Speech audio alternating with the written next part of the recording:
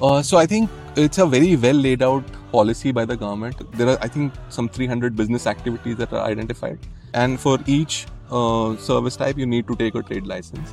And typically trade licenses carry about 3 activities. You can carry on 3 business activities on a trade license. So for us, if, for example, we were running a fitness center and we were also running a food business. So food needed a different license, Right. and fitness was a different license. Typically what happens is you get a general trading license and your core business activity license. So that's how you would set it up, and the sales then attributes to the center, etc. But one important thing for the fitness business is every fitness center is a retail store. So it's a branch of your main LLC company that you set up. So you need to have one registered LLC, which is your headquarters, and you get allocated X number of visas for that. And then every time you add a new store or a new center, you have to have a sub license for a trade license for that as well. Okay, for every branch. For every branch, and then your number of visa allocations depends on the number of branches you have.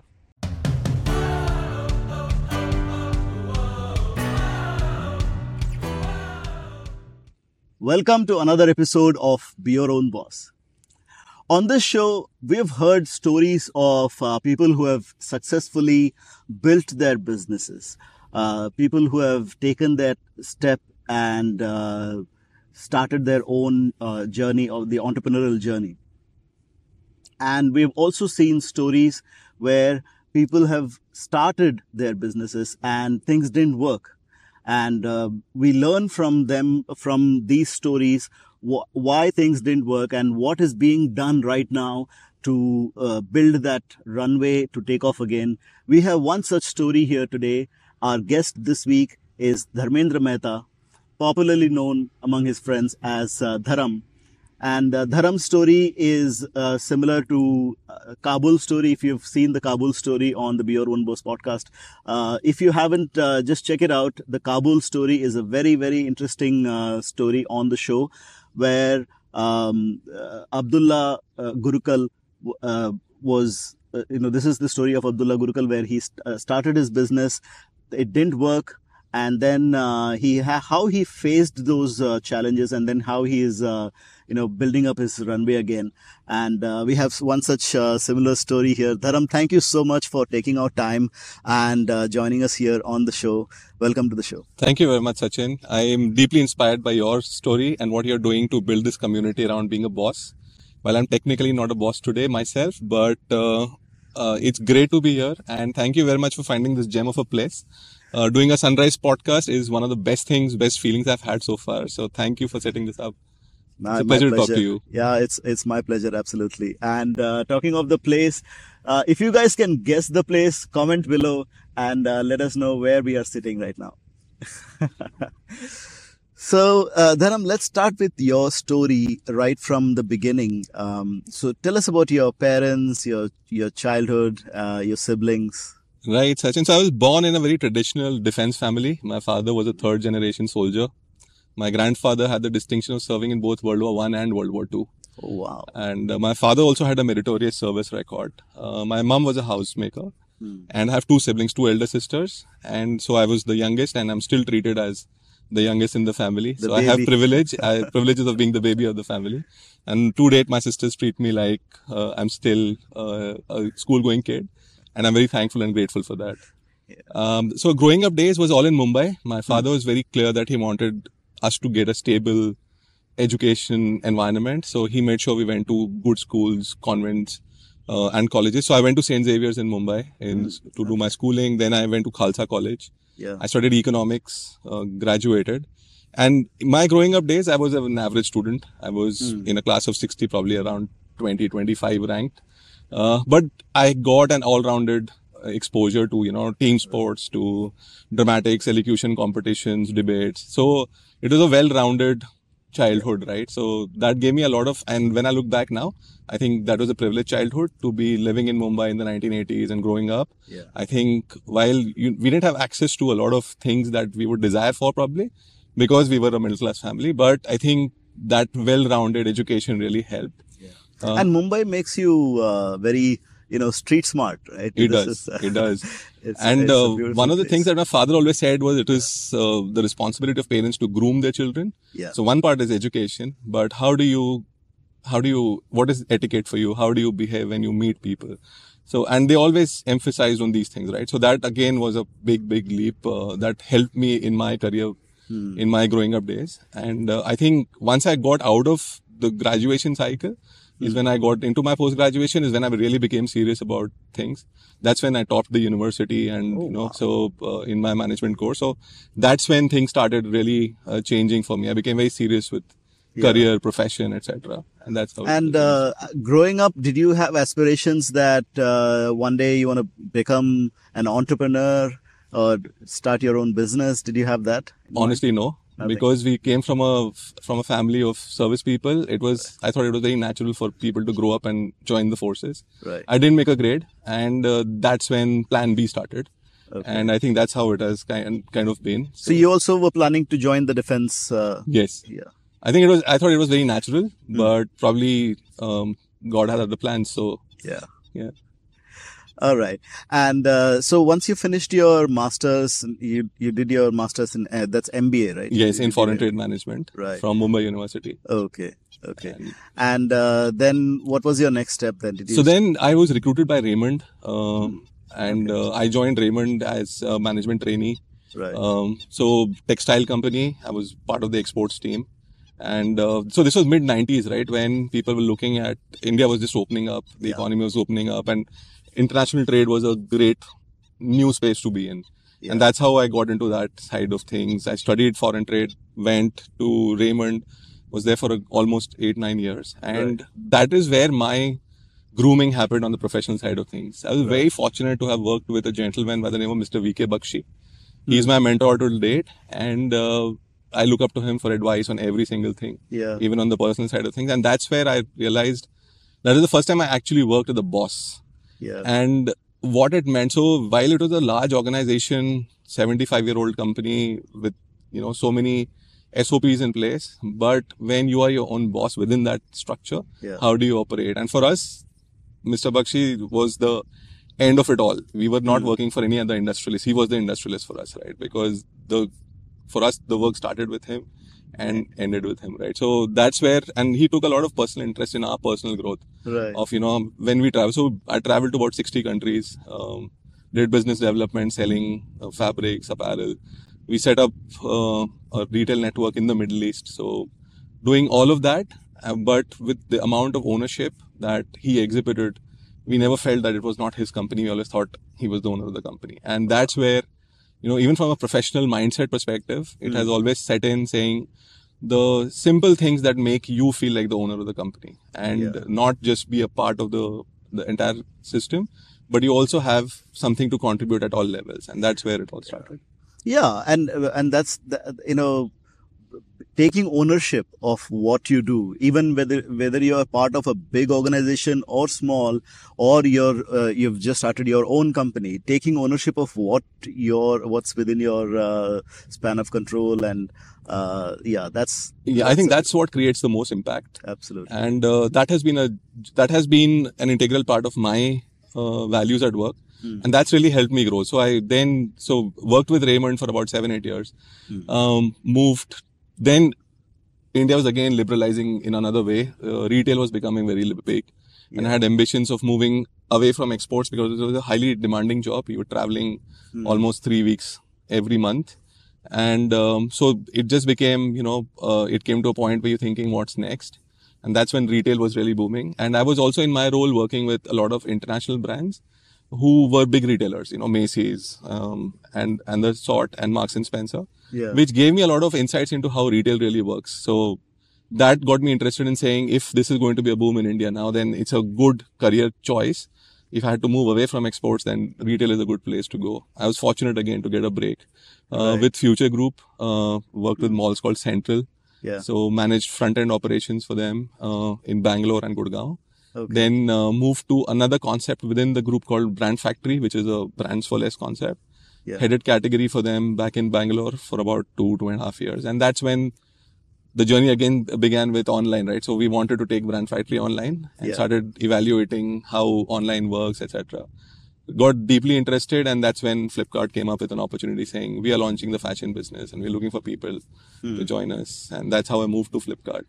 And my entire journey within the last decade with the digital business is largely with Flipkart, and I owe a lot to the organization for the amount of opportunities we got, because it was in a growing state. We were almost growing every 6-12 months by leaps and bounds. But that also meant folks with, the right attitude and mindset were able to also contribute faster. We're growing very fast within the organization.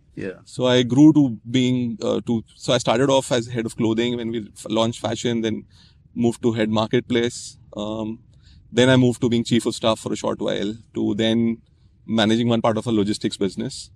And that gave me an all-rounded, understanding of how e-commerce works as a business, how digitization really solves problems at scale.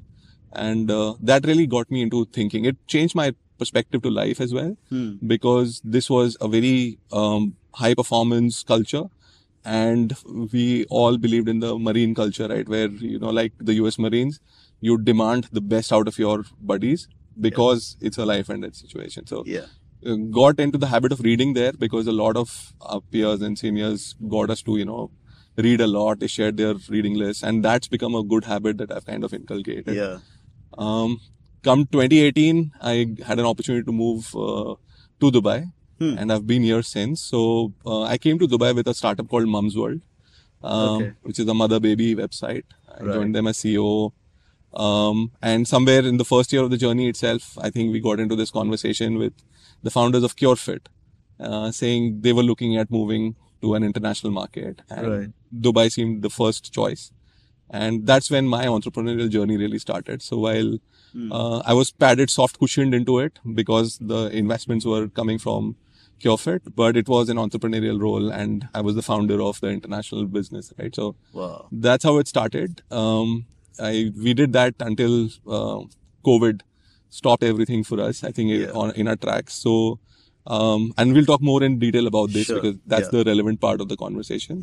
And post-COVID, after having successfully closed down that business, which was an experience I did not vouch for, but yes, I did spend 6 months shutting down an entire business that we just started. But that's also an important part. Like, when shutting down a business, it's not easy. And it takes time to. So we might just think that, it doesn't work, then, let's just leave. No, it doesn't happen like that. Absolutely. And I think that's where that's made me a more mature human being. So when you look at it, COVID happened to the whole world. You're fortunate for what you got, and you kind of managed to, stay away from personal harm and stuff. But on the other side of it, it's made me much more wiser. My interaction with people is so much more different. One of the challenges always has been that from 1997 to 2020, my career has been on a growth path, right? Trajectory. It's the first time that you hit a roadblock, which is taking you into a deep dive situation. So when we were building the business, it's such a positive feeling. People want to come with you, and there were people, and at that time you have this, you're kind of a rising star. And you kind of at times also tend to take things not so seriously.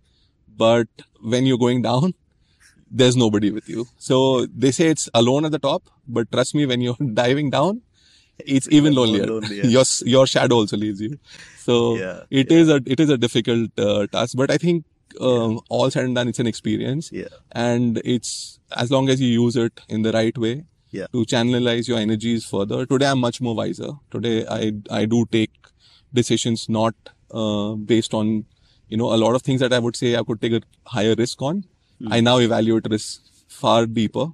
But at the same time, I think it's about moving on as well. So once you've got all of that together, then I think next steps is what mattered. And that's where I thought, and that's where I thought it was important for me to get into a stable environment and start building something again. I was again fortunate to start working with Lal's Group, which is one of the oldest retailers in the region. Our founder, Mr. Lal, is very, very much into the business himself, and his son, Mr. Jayant, is leading the modernization of the organization, right? So that's where digital business was not existing at that point of time, and that's how a role was created for me to join. And then that's how the journey has been. So over the last 2.5 years, I've been helping the group build the e-commerce business. Wow.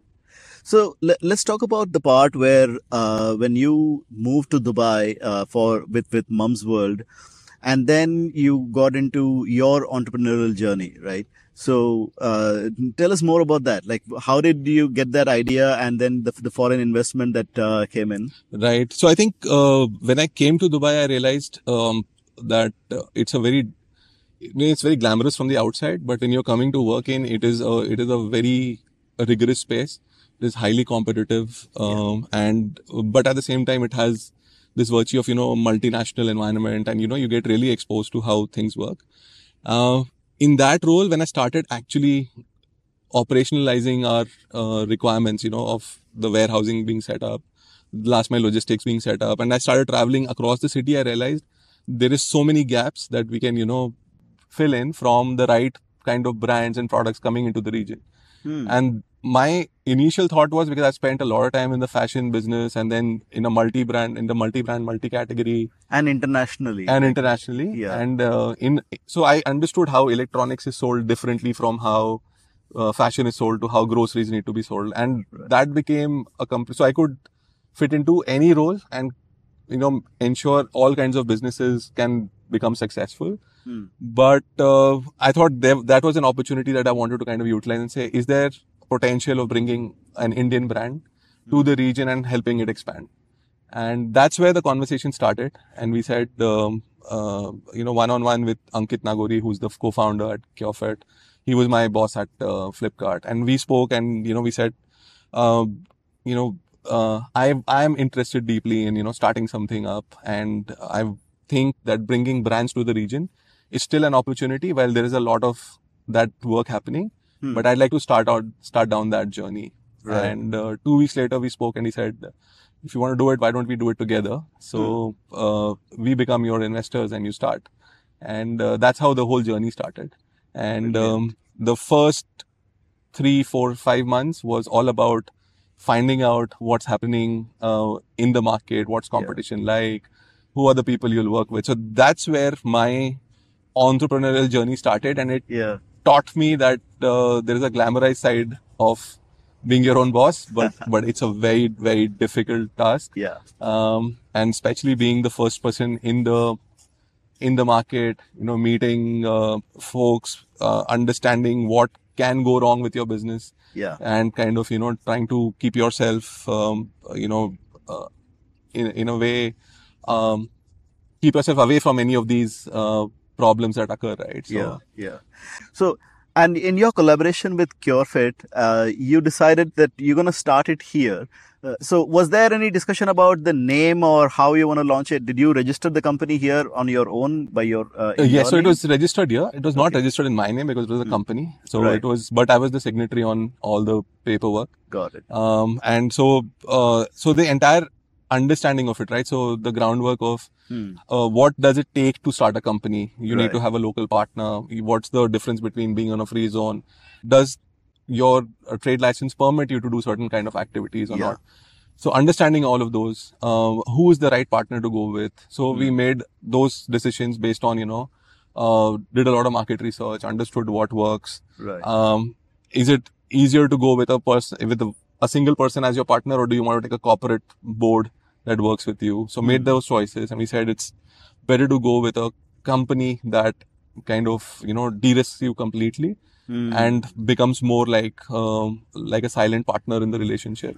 And you have complete control on your daily operations. But at the same time, if something goes wrong, they're always there to back you up.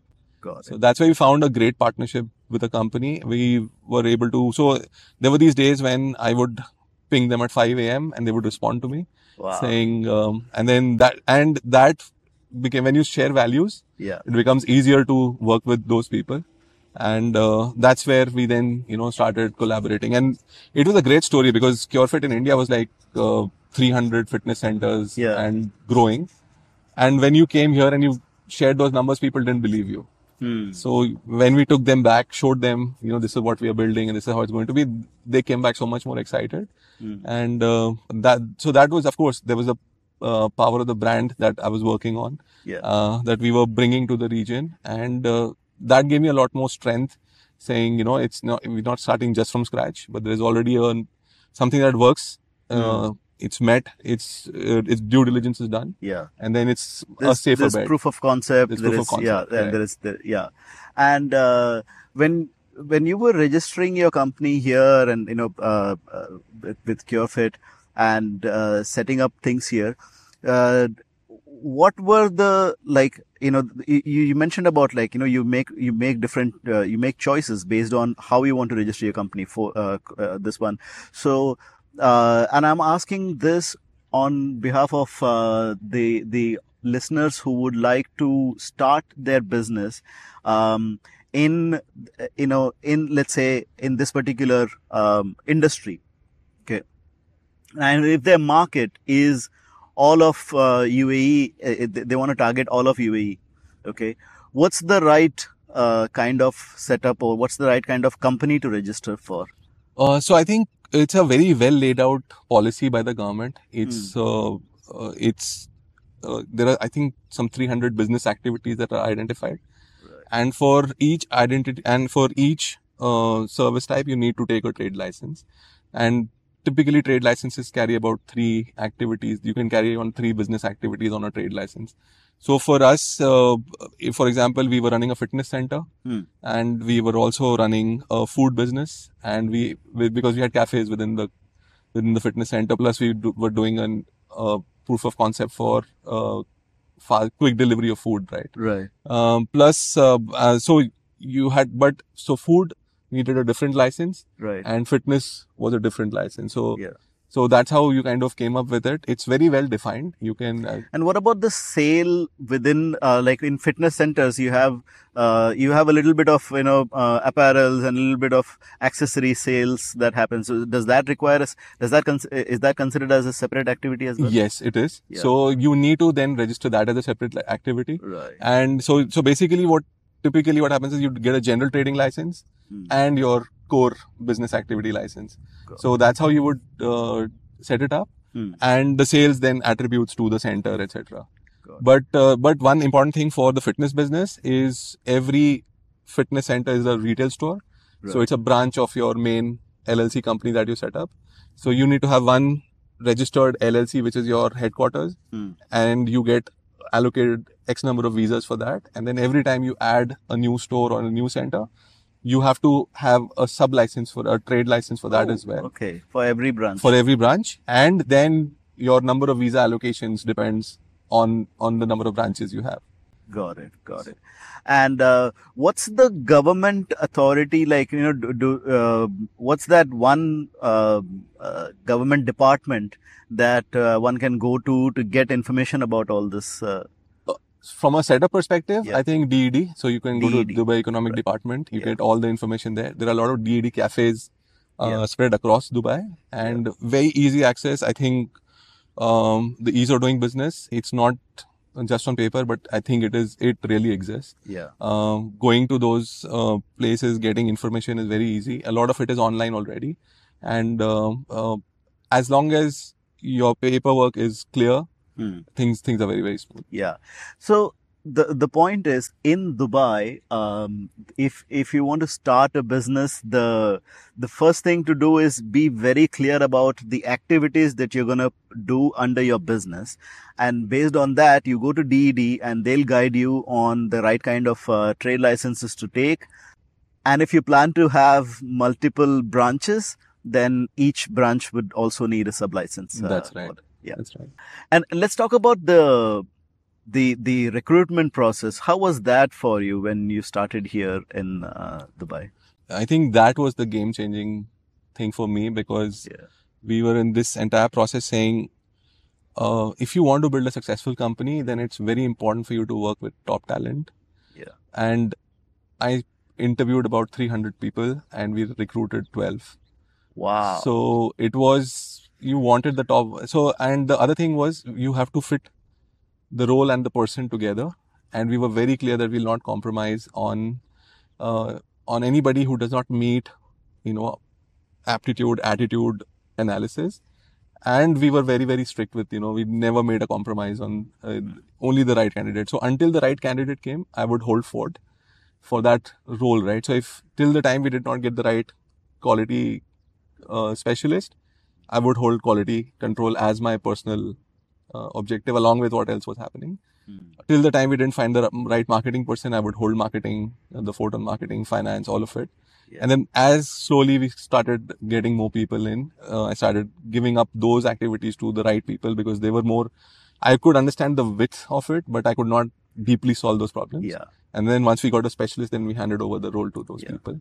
So as an entrepreneur, you have you kind of have that T model of knowledge. You have the wide range of, you know a wide range of things, and then you have deep knowledge about one or two things. But then for the others, you need to find the right people who have the depth of knowledge in that category. Yes, and that is one place where I've learned over a period of time, probably the hard way as well.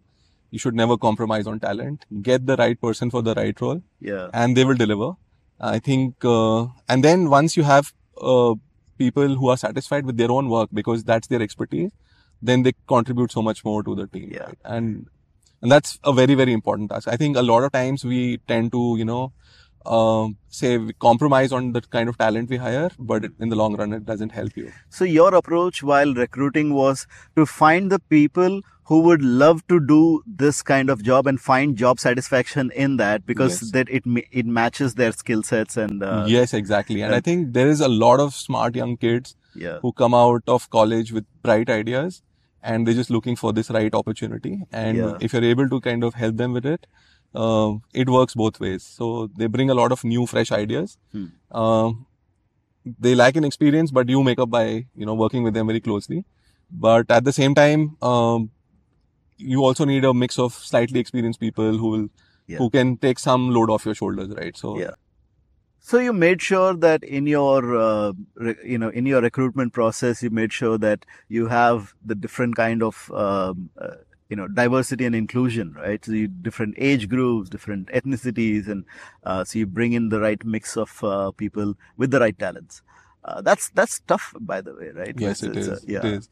I think finding the right people is very, very difficult as a task as well. Yeah. But the good part of it is when you have a very transparent approach to things, then it becomes easier. In your assessment of people, when you ask them more, like we speak, like you say, and this is something that even you believe in, right? Where you know the story of the person. The person becomes your friend. Absolutely. And then it's easier to work. And that's where the recruitment process also such that you actually go through layers, understand people better, and then, get into a working relationship. Got it. And let's talk about the time when things got tough, when COVID hit, right? So how did things change at that time? I think it was just so sudden. While, we all thought that we knew that, nobody was ready for it. And every day was a different conversation, right? So 3 months before, sometime in November 2019, we were talking about, expansion plans to Saudi. We had launched about 10 centers in Dubai. We were looking at expanding to Abu Dhabi, Sharjah, and then expanding to the GCC. And, we made trips to understand the market, etc. And suddenly that conversation moved to, it's not working. It's not going to work because we're just going to shut down now. And there was panic. So, from conversation saying, it's okay, don't worry. It's a temporary shutdown to actually lockdown. Yeah. And then going through that phase, every morning you woke up thinking it's going to get better, and then it only became worse by the end of the day. Those conversations were very difficult. The decision of it's highly debated internally. But then we were clear that, whatever had not met product market fit were projects that we would close and actually invest in projects where there was still more, chances of or opportunity to grow, and which is fair. And from a real burn perspective, there was a lot of exposure in the Dubai business because we had long-term leases with landlords. We had, and this was all said and done. This was outside of the core country of operation, right? So. Right. It was from start to end, it was a 19-month operation. Hmm. But at the same time, we had almost close to 100 people working with us, trainers, center managers, salespeople. That journey was difficult, but then again, what helped was from the beginning, we were very transparent with people on how are things going, what's going to happen, what are your career progression paths, and what could be possible failure points. And that's where we always spoke about saying, if it does not meet these targets, then we will not be able to grow. So it was always known to this team. They were aware of it, but of course, nobody was prepared for 2020. And that one conversation, one fine morning saying, let's, close it down. And then relaying that in a lockdown situation to people sitting at home. Communicating to them, and then identifying there are some people who probably need to be with you for slightly longer because they have specific roles to complete, versus a lot of the other people who would just have to kind of, go home. But let them go. But at the same time, we did our best to make sure that we covered them for as long as possible from a monetary perspective, from visa perspective, and eventually, then we had to go back to our partners, right, and tell them that we are closing down. I think one of our biggest allies in that time was there's a mall called Palm Strip in La Mer, and the landlords are from the royal family. Day one of COVID, they sent us an email saying, "Don't worry, there's lockdown. We will not charge you rent for the next 45 days." Wow. We'll talk about it once things reopen. And even when we decided to close down, they just told us, prove to us that you're shutting down your business completely. And we will not charge you any exit clauses, etc. So it was very, very kind of them. But with most others, which are private businesses, we really struggled. There were a lot of helpful people, but everything around you was collapsing. So I realized I was sitting at a landlord's office and trying to push my case saying, I need to exit. Can you help me out? She said, there are 100 other people like you who are sitting here. Exactly. So it was those moments of, realizing the scale of that mammoth destruction that was happening. And at that point of time, there was this entire scare about, what's going to happen to Dubai. And people would say, it's going to take much longer to recover, but look at the fantastic recovery and how it's really scaled up from there. I mean, the worry was everywhere because nobody knew how long this is going to last. And so there was a lot of anxiety. And because of that, then lots of decisions were made. Let's talk about the process of shutting down a business and the costs that are involved in it, right? So if you were to quantify that cost, considering the amount of, for example, like hypothetically, let's just take, let's not get into actual numbers here. Sure. But if we like the amount that is required to start a business versus the amount that is required to close a business, what's that proportion like? I think it's a very good question. If you split the cost of starting a business between capex and operational expenses, I think you'd probably recover your capex, depending on the business that you're in, anywhere between 3 to 7 years. But the cost of closing that business is when the capex really hits you hard, because and that's what happened with us. We invested in opening centers, and our capex investments went in completely, but operational efficiencies had not yet built in. So most of the centers opened in the second half of 2019, and in the first half of 2020 you had to close them, right? So you never got a chance to recover anything out of your capex for sure, and you also had spent money on operationally scaling up your business, right? So you were making investments on marketing, on people, on training, etc. So that's where it kind of becomes disproportionate. But if you look at it from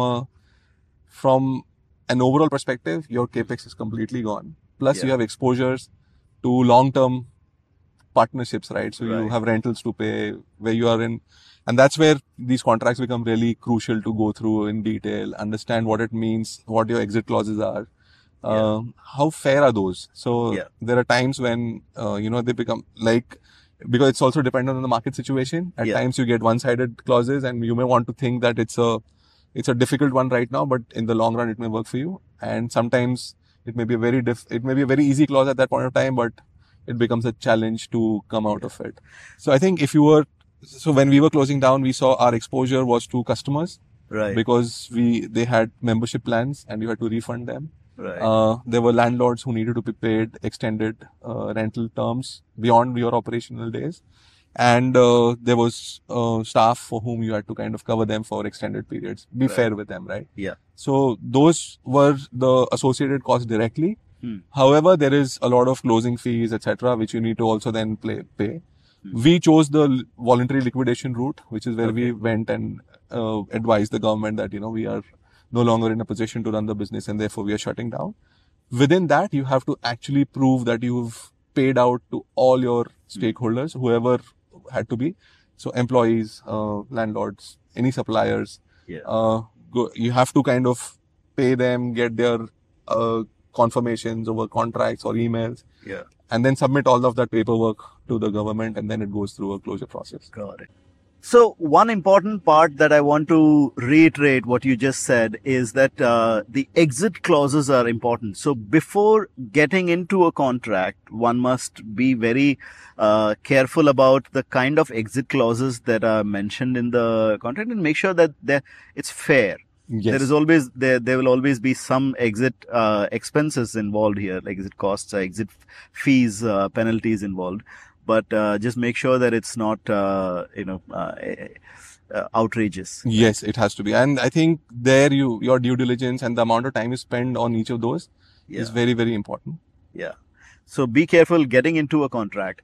And I want to kind of ask you, like, for the listeners, for the audience, what would be your advice, considering all the learnings that you've had in your entire journey, right? What would be your advice for the people who are just getting started or want to get started in their entrepreneurial journey right now?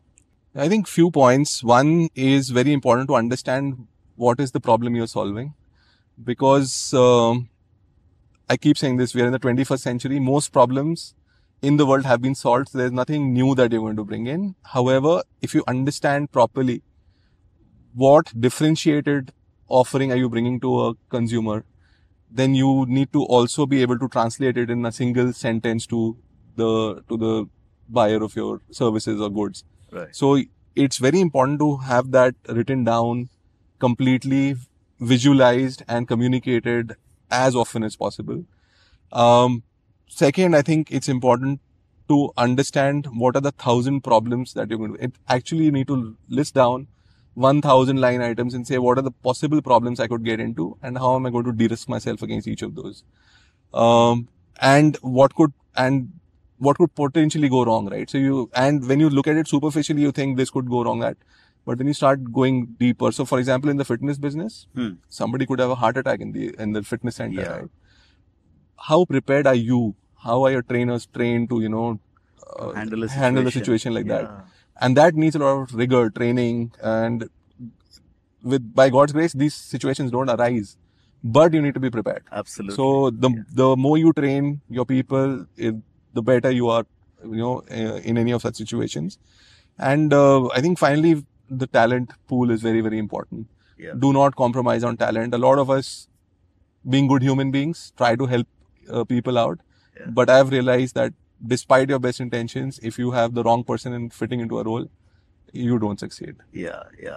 So, in the recruitment part, it is important not to fall into the trap of, this guy needs a job, let me try and fit him in here. Because I also realized that when you have the wrong person in the role, then it's better for them also to move to a role that they would be able to do justice to. Yeah. And that's where you, in high performance organizations, you always have this churn of people. Right. But I think it's a part of the evolution. And you'd rather have a person be in a better place, doing better things that suit them more. Yeah. And sometimes you have to have hard conversations with people around those. True. Dharam, when you look at your journey from the young boy who was treated as the baby, well, still is, still in the family, to the experienced entrepreneur and the experienced person that you've become now, who would you like to give the credit to for your success? I think firstly to both my parents, because they gave us such a balanced childhood. My father was a regimentalized, strict disciplinarian, straight talk soldier. And my mom on the other side was a very soft-spoken, and very comforting human being, right? So they gave us both sides of, I was very scared of my father, but at the same time loved my mother intensely. And that gave me a very, very well-rounded side. I think my sisters, because they've been my mentors, and a lot of credit goes to my wife, Shweta, because she was a hotelier who gave up her career to take care of the family, and I really respect that. And she's been very supportive. But from a career growth perspective, I think I spoke of Mr. Bakshi, who was my mentor. I think Ankit Nagori has been a very big influence on my life. He's much younger to me, but I've learned so much from him. And even today, when I have problems, I look up to him for solutions. And I've been fortunate to have worked with leaders like these who've helped me, who've helped me grow. But I think it's also a lot of it has come from the people I've worked with, right? The teams that I've been fortunate to be part of. Like in Future Group at Central, I used to manage a mall of 400 people. But each one of those was a joy to work with, right? All of those people, I've learned so much from them as well. Right? Even in my current role, I work with a team of youngsters who I learn from every day. And I think it's a mutual respect situation, right? Where you build something together and then the bond lasts forever. So brilliant.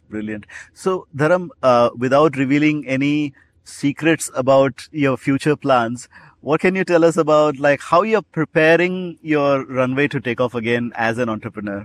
To be honest, it's not a thought through plan yet. It's always on your mind, and it's a bug that's always there. It's like everyone in India wants to be an actor or a cricketer, and now also an entrepreneur, given all that, the way the landscape has changed from a startup perspective. But at the same time, there are a few ideas that are always in my mind. I'm very committed to, in the long run, building something to give back to society. I think it's going to be very important to kind of, figure something out which at a non-profit level will change the world.